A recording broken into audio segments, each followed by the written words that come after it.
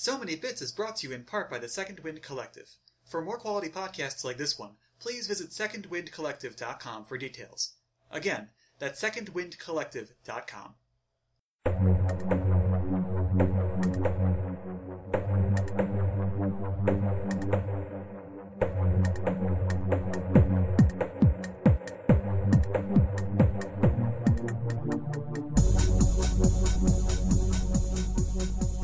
Welcome to So Many Bits.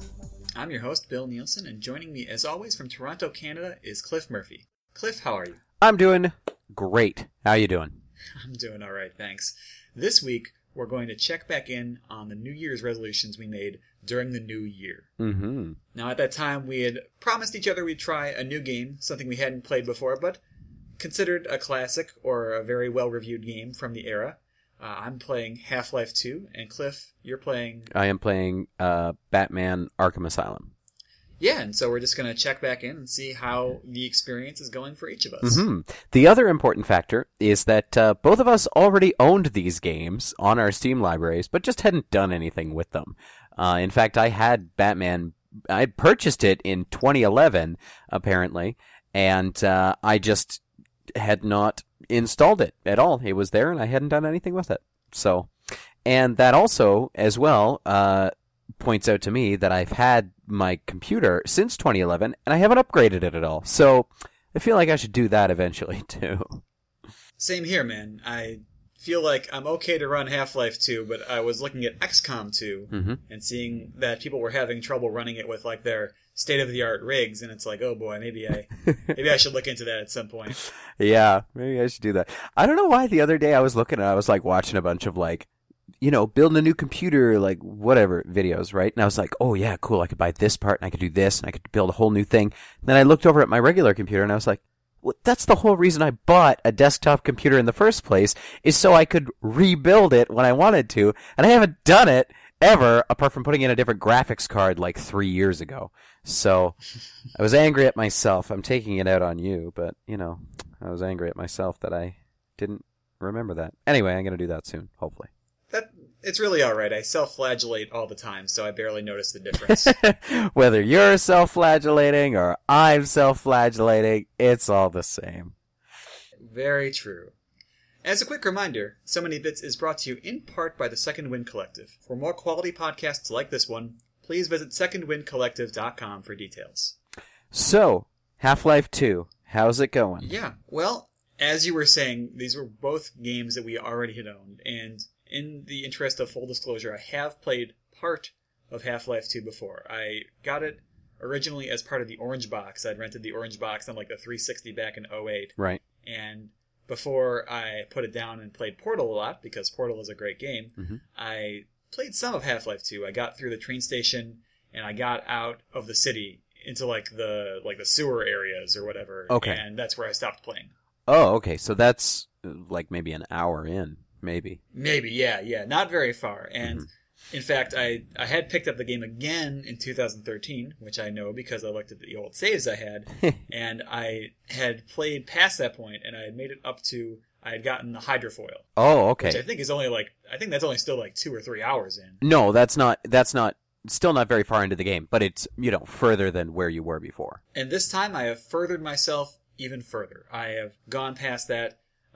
When you start out the game, you are Gordon Freeman, and in the previous edition of Half-Life, you were a regular scientist at a Black Mesa facility, which does something with like physics or whatever. Yeah. And some freak accident occurs that transports you to an alien world, and when you come back, everything is fucked.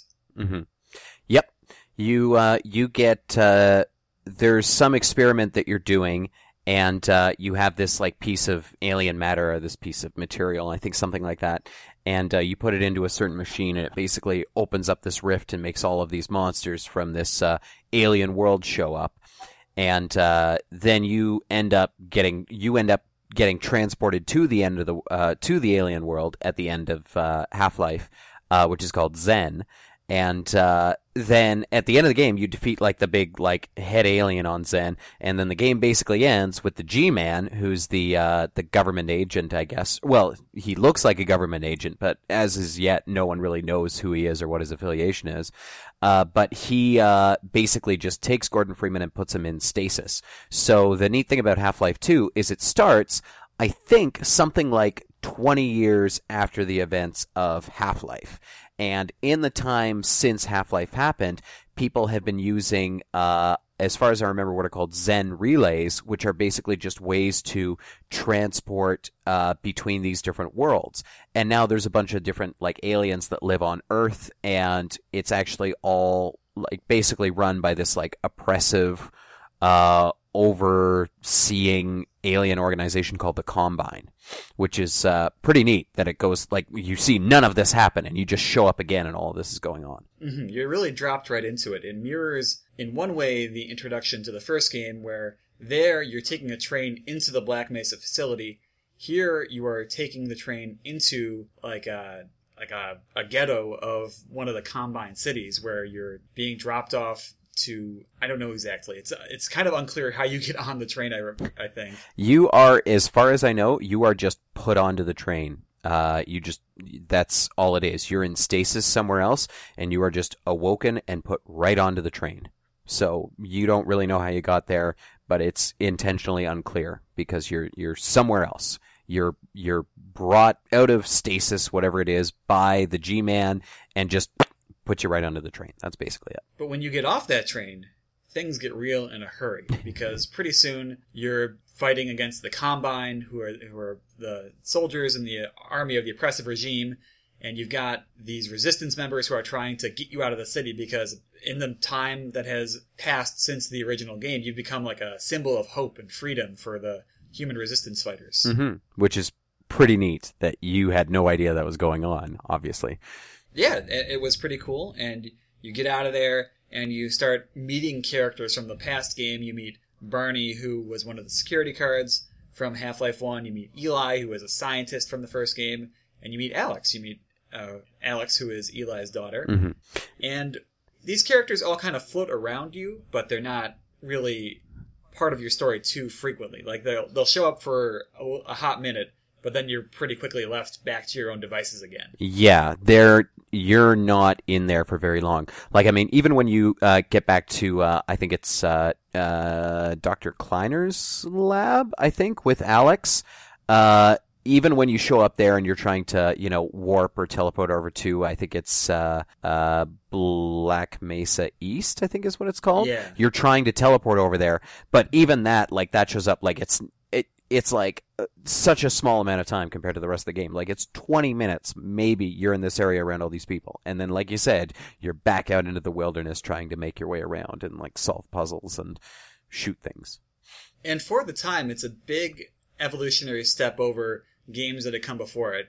Examples being, like, Doom or Quake or the early Unreal games, where those are mostly, like, flat games that take place on one level and are they're set in 3 dimensions, but they, like, the perspective is 3 dimensions, but you are not like going up inclines or going up to different like heights or going down to different depths really too often. No. Here in Half-Life and Half-Life 2, you're doing a lot of like platforming in first person. You're solving puzzles. You're interacting with the environment. Even they make sure to show that to you like in the very first seconds of the game, where like some soldier is like, pick up that cup.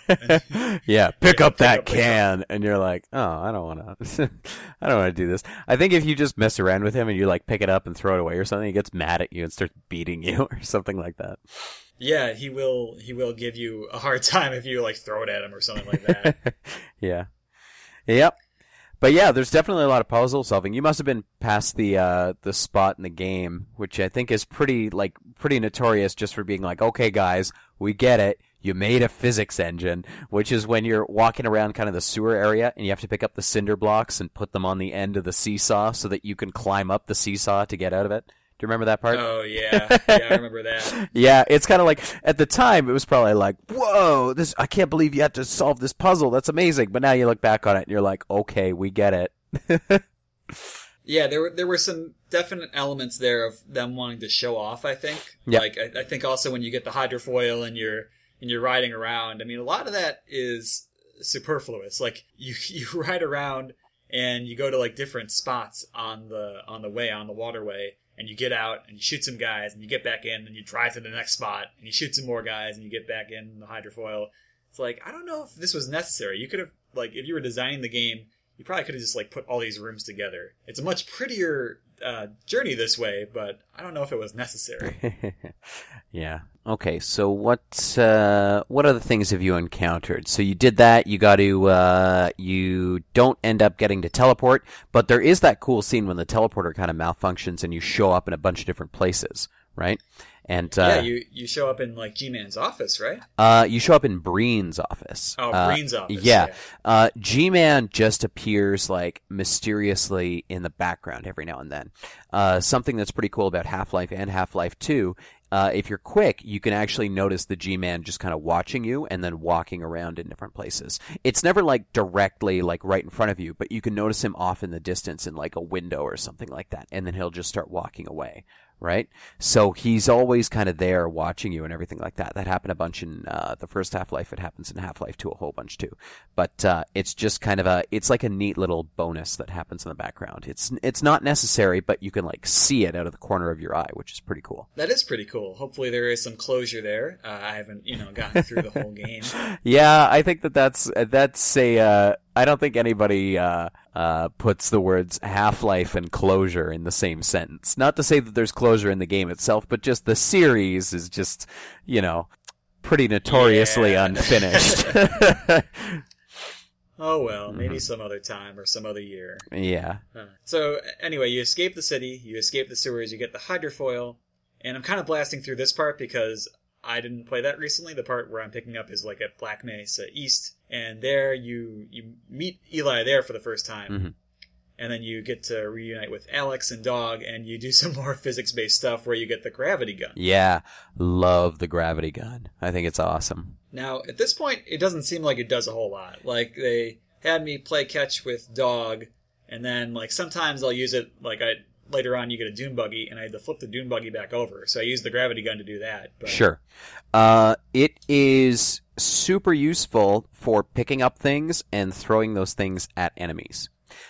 In fact, you can get an achievement for doing the entirety of Ravenholm with only using the gravity gun. Oh, that probably would have made it easier. Like, I was getting pretty far down on ammo at a few different points in there, and I got eventually pretty good at using the crowbar on the lowest tier of the zombie enemies and just, sure, like, knocking them twice on the head, backing out while they did their swipe and getting back in there. Right. But yeah, the gravity gun probably would have made that a lot easier. It would let me conserve ammo for the tougher guys. Oh, it's a difficult achievement to get, but it's also super, super fun because you're trying to puzzle solve the entire time.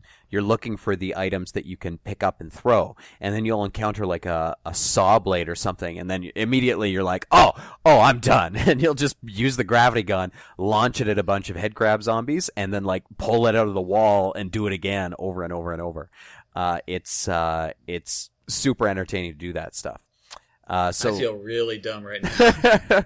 No, that's fair. I mean, the first time I went through Ravenholm, I was doing the same thing, right? Because, I wasn't as familiar with it. But then I tried doing it with the gravity gun afterwards, and it's a blast, right? Like, it's super fun to try and do it.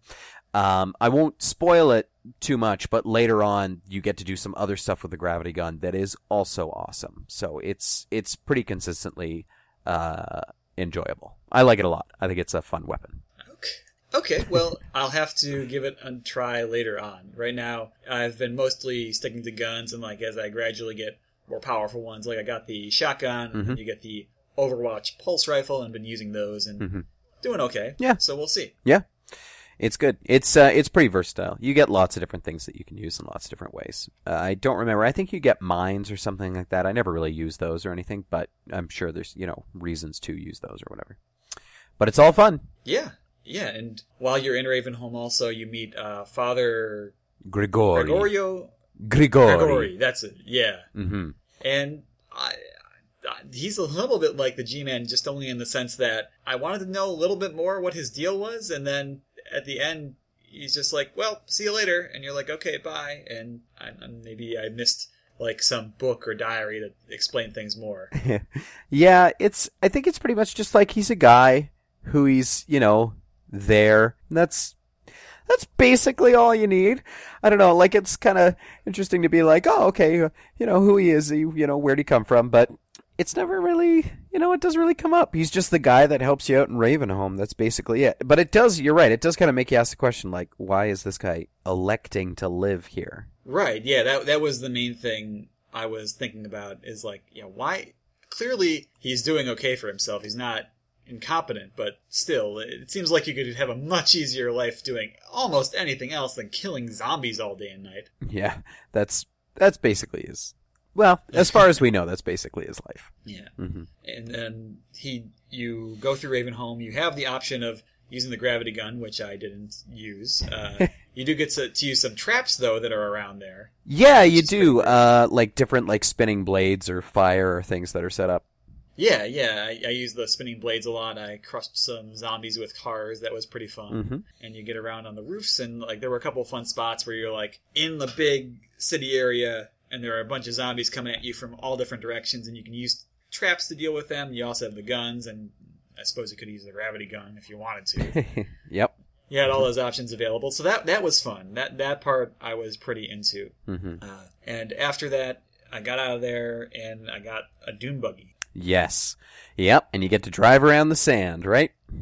Yep, and then you meet some antlions, and they're dicks. Yep. That part is pretty fun as well. Like, I mean, that's another, you mentioned a bunch of platforming opportunities. That's a huge platforming opportunity. You have to, like, jump from rock to rock and, like, try not to land on the sand. Or sometimes you got to pick up things. Like, you could pick up, like, pieces of wood and stuff with the gravity gun and put them down and then walk on the wood so you're not walking on the sand. I feel like I'm missing quite a bit here. But, Did you not do that at all? No, I just kind of was like, man, there are a lot of these antlions out here. Yeah, I think the game throws a lot of antlions at you when you walk on the sand to try and get you to realize that you're not supposed to really walk on the sand. Like, you can do it, right? But I think it's just more difficult. So it's definitely kind of I think the game's definitely trying to be like, okay, but you can, like, platform your way through this, right? You can, puzzle solve.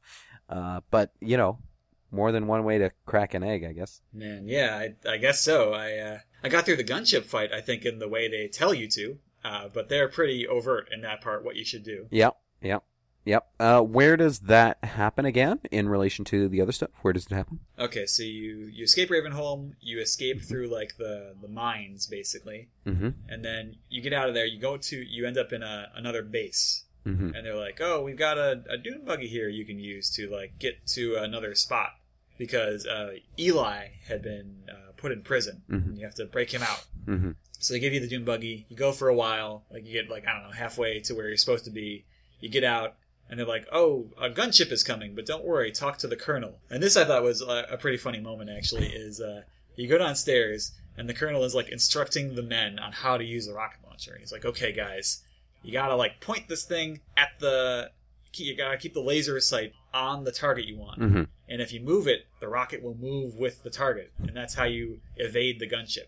Now I need someone... Oh, Gordon Freeman. Good to see you. 1 second. Now I need someone to take this rocket launcher and use it on this gunship that's inbound. No volunteers? Yeah. How about you, Gordon? Yeah, you seem like the man for the job. And you take it from him, and he's like, I'll be up there in a sec. Yeah, AKA you figure out how to do it.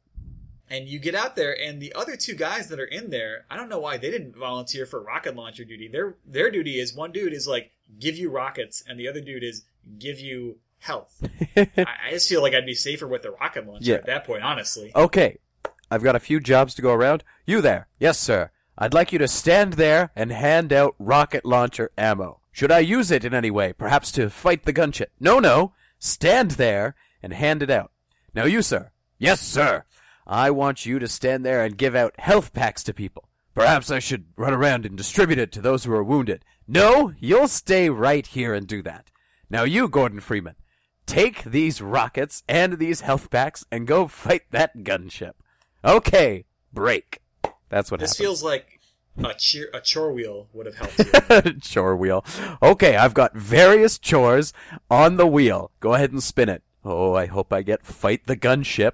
All right, you got hand out medical packs. Yeah. Me, I spinned it earlier. I got the manage the chore wheel and manage the charts down in the basement. I got, what's your chore for the week? I got manage the chore wheel. That's a terrible chore. That's funny. That's good. Yeah. But yeah, so you blow up a gunship. Okay. So where are you now? Now I got to like the factory area. I got the dune buggy there, where like you have the giant magnet, and it took me also a long time to realize, oh, you're supposed to use the magnet to bring the dune buggy up to the next level, so you can keep driving. Yeah. Because I got through the whole facility, I killed every guy, and I was like, okay, now what? And I saw like a road up ahead, and I was like, well, I'm probably not supposed to walk down that. I'm probably supposed to drive down that. Yep. Yep. Okay. Well, I should have done this first. So that felt like a good breaking off point before I went and backtracked and took care of that. No. But that's where I'm at right now. That's fair. Hey, that's a lot more progress than you made the last time, I suppose. Hooray! I did it. Yeah, you did it. I think once you get past Ravenholm, then you're pretty much in, you know? Then you're like, okay, I'm going to do this, I'm going to do the next part and do this sort of stuff. There's lots of other, like, cool stuff that still has to happen, which is awesome. Excellent. But I'm really enjoying the game. Yeah, I was just going to ask, you're enjoying it so far? Yeah, I feel like the parts of playing the game are great, where you're in the mix and you're fighting and you're shooting stuff. The cutscenes, so I know that, strictly speaking, the game does not have cutscenes. It prides itself on not having cutscenes, in fact, by putting you like right in the moment. But maybe it's just because it's 2016 now, that doesn't work very well. Yeah, the non-cutscenes are still kind of cutscene-y. Yeah, it's like you walk into the room and there's a dude and he's like, oh, Gordon Freeman, I didn't see you there. Why don't you come over this way? And he turns around and then he walks towards the thing and he does his animation. Just a moment, Gordon. And he does more of the thing. Yeah. Okay, you can go through that door over there now. Yep. It's like there's no sense of like there's no like director on these scenes. It's all being done through the game engine. There's no cinematography. There's not really any tension there. Yep. Well, they're trying, but yep, that's fair. It's not drawing your attention to anything in particular. Like, I remember lots of different times when people will be talking, they're like, no, it's a matter of life or death. I'm just walking around seeing if there's stuff I can pick up. So I'm not even paying attention. But yeah, if it were like a more edited cutscene, it could draw your attention to something more specifically, right? Or load the next area in a more subtle way, perhaps. But that is kind of, I guess, one of the downfalls. Unfortunately, yeah, and hopefully, you know, for modern games they would do something different. And I know they were trying for something here, and I appreciate that. But storytelling in games has come a long way, so this part is a little weaker than the actual like combat and moving around and stuff. That's fair. I still think it's got a really nice charm to it, and it's definitely a unique way of presenting the story, because at no point do they pull you out of that first person perspective, right? It's always you in the action, right? Or it's you doing these sorts of things. I mean, even during the conversations or things, it's you that gets to make the choice of whether you're listening to it or what you're doing or anything like that. But I think it's pretty neat in the sense that they just put you in, and they keep you in there the entire time.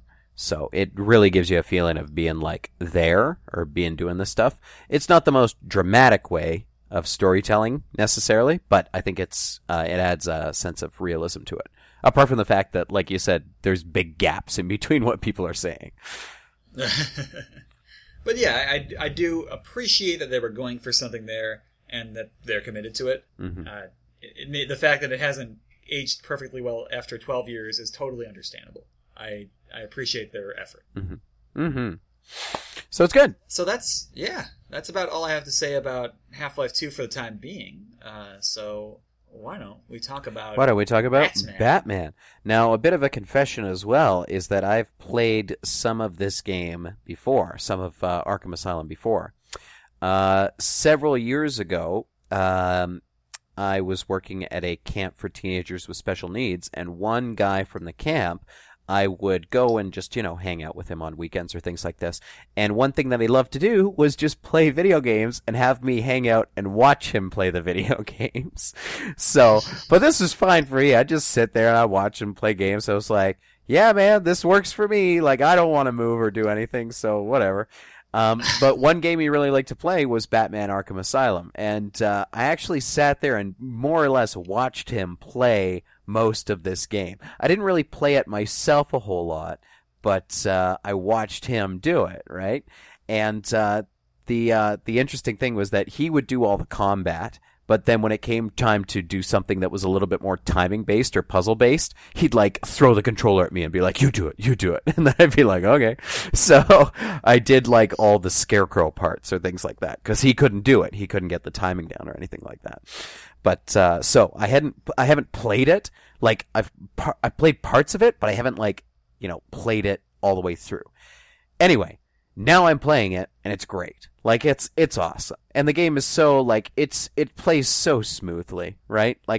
All the combat is nice, and it's, your puzzle solving and detection is nice and straightforward. It's all very fluid, the way you move between all the different, things that you're doing. It's very nice to play so far. I'm enjoying it a lot. That's great. I think the feeling when this game originally came out is there had been some Batman games previously, and some were good, some were not so good, and people were like, I don't know about this one. Not sure if it's going to be any good. And they did a thing where they released it for $39.99 compared to the $49.99 or $59.99 US price you'd usually see. Oh, okay. And then may have given more people they would take another look at it because it was a little cheaper, and it really caught on really fast. It was a darling for that year of games. It was considered game of the year for a lot of people. Yeah, that it really doesn't surprise me. It looks great. It plays really well. It has pretty nice puzzle solving and exploration. And in terms of the amount of content in it, it seems like there's tons of stuff. Not just in exploration, but then in terms of all the other achievements you can get, or the Riddler trophies you can solve, or all this extra stuff that you can do. So it's and in terms of being it's a Batman game, but it also has a lot of stuff about Batman, or a lot of fan service Batman stuff. When you meet a new character or something, it'll show up on the characters page, and you can click on the character and learn a little bit more about them, or learn just random stuff, or see what comic they first appeared in, or things like that, which is pretty cool.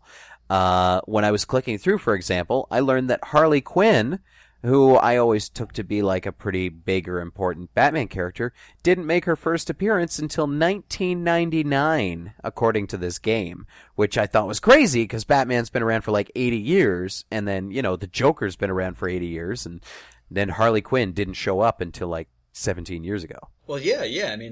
Harley Quinn somewhat infamously is from the cartoon first. That's where she made her debut. And people liked her so much on that show, they brought her into the comic continuity because of it. Well, I had no idea. I did not even know that. Well, there's a long connection with these cartoons that has been going on for now over 20 years, and the writer for this game, for the game story, I believe was Paul Dini, and he wrote a lot of the Batman cartoon from the early 90s. Oh, awesome. Okay, so it's clear then that they've got someone who knows what he's doing, and also has had a hand in creating a lot of the content as well, which is pretty neat. Mm-hmm. That's pretty awesome. So what's happening in the game? I am obviously you bring the Joker into Arkham Asylum at the beginning, and in good, you're done. What? You're done. You got him in. Yeah. You got him into the... Yeah. They got him. Game over. Game over. Easy, right? But no, that's what the Joker wanted the whole time. And then he breaks out, which is not who couldn't see that coming from a million miles away?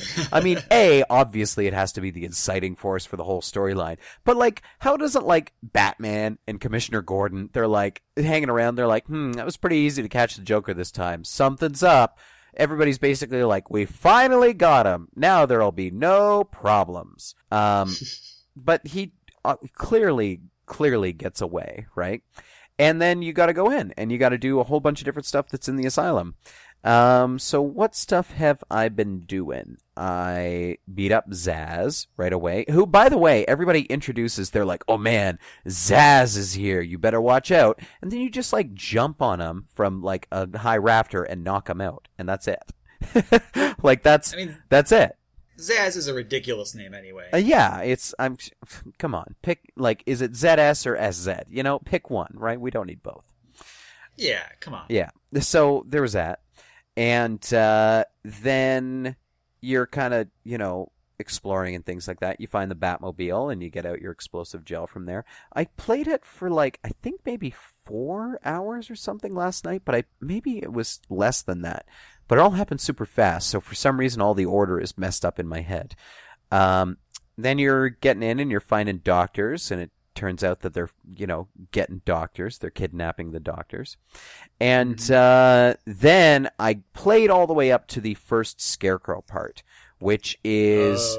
It's so great the way they introduce that, because like the camera angles like change a little bit, and like all sorts of weird hallucinations start happening, and then the Scarecrow shows up, and you gotta like navigate through this crazy platforming piece while the Scarecrow is like gigantic and he's scanning around with these big glowing eyes, and you have to stay out of his field of view. It's really, I like those parts. I think they're cool. But yeah, that's where I played through to. I'm sure I missed some parts in my description, but that's where I got through to, and then I stopped. Well, yeah, okay, so you get to the prison, you try and turn over the Joker, that goes badly. Uh-huh. And then you find the Batcave. You find your kind of secret Batcave. Oh, there's a secret Batcave? I don't remember the secret Batcave. Maybe you haven't gotten there yet. I may have not gotten to that yet. Yeah, have you rescued Commissioner Gordon yet? Yes, no, because he's with Harley Quinn, right? That's right. Okay, so you haven't gotten spoilers. You'll find a Batcave, but you already knew that. Yeah, I think. Yeah, yeah. Okay. Have you fought Croc yet?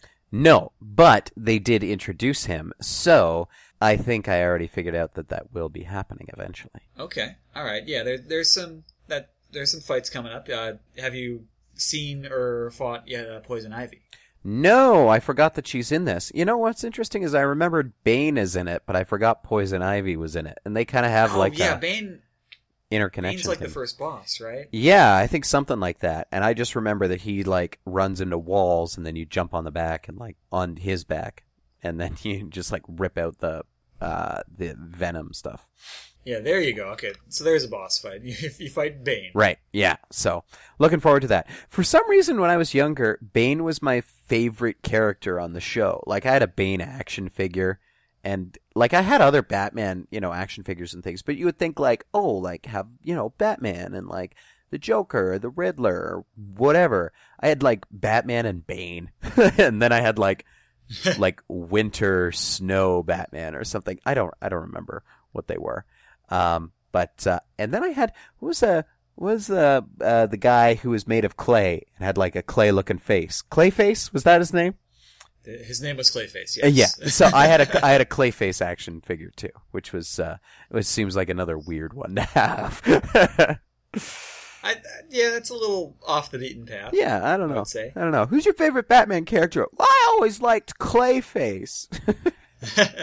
You remember that episode with Clayface? You remember those like 40 episodes with the Joker? The Joker's overplayed. I liked Clayface. Anyway. Exactly. Anyway, so I'm really looking forward to the Clayface fights in this game, which if they're not in the game, I'm going to be very disappointed. Bummer. I'm rooting for you. I'm rooting for you for some Clayface fights. I'll say that. Thank you. Now, in my opinion, there are like 3 main parts to the game. Oh, okay, sure. Lay it on. There's the detective mode, where you're investigating, you're like finding clues to get to the next part of the action. Mm-hmm. There's like what they call the predator mode, where you're like dropped in a room, and there are like 6 dudes around with guns and stuff, and you have to take them all out. Mm-hmm. And then there's like a brawler mode, a combat mode, where you got you're fighting a bunch of dudes, but they don't have guns. They're all unarmed. They're coming all at you at once to punch you in the face, and you have to punch them in the face instead. That's been my strategy so far. I noticed they're going to punch me in the face, and I just decide to punch them first. It's worked out well so far. Good. I'm glad. Like, I find that those that part of the game, like the rhythm based like combo system where you have to like kind of, it's almost like doing a dance. Really, I found that really enjoyable when I was playing, at least. Mm-hmm. Yeah, it is enjoyable. I agree. And then like you would have the predator mode and the detective mode. Do you spend a lot of time using detective vision? Yeah, it's basically on constantly.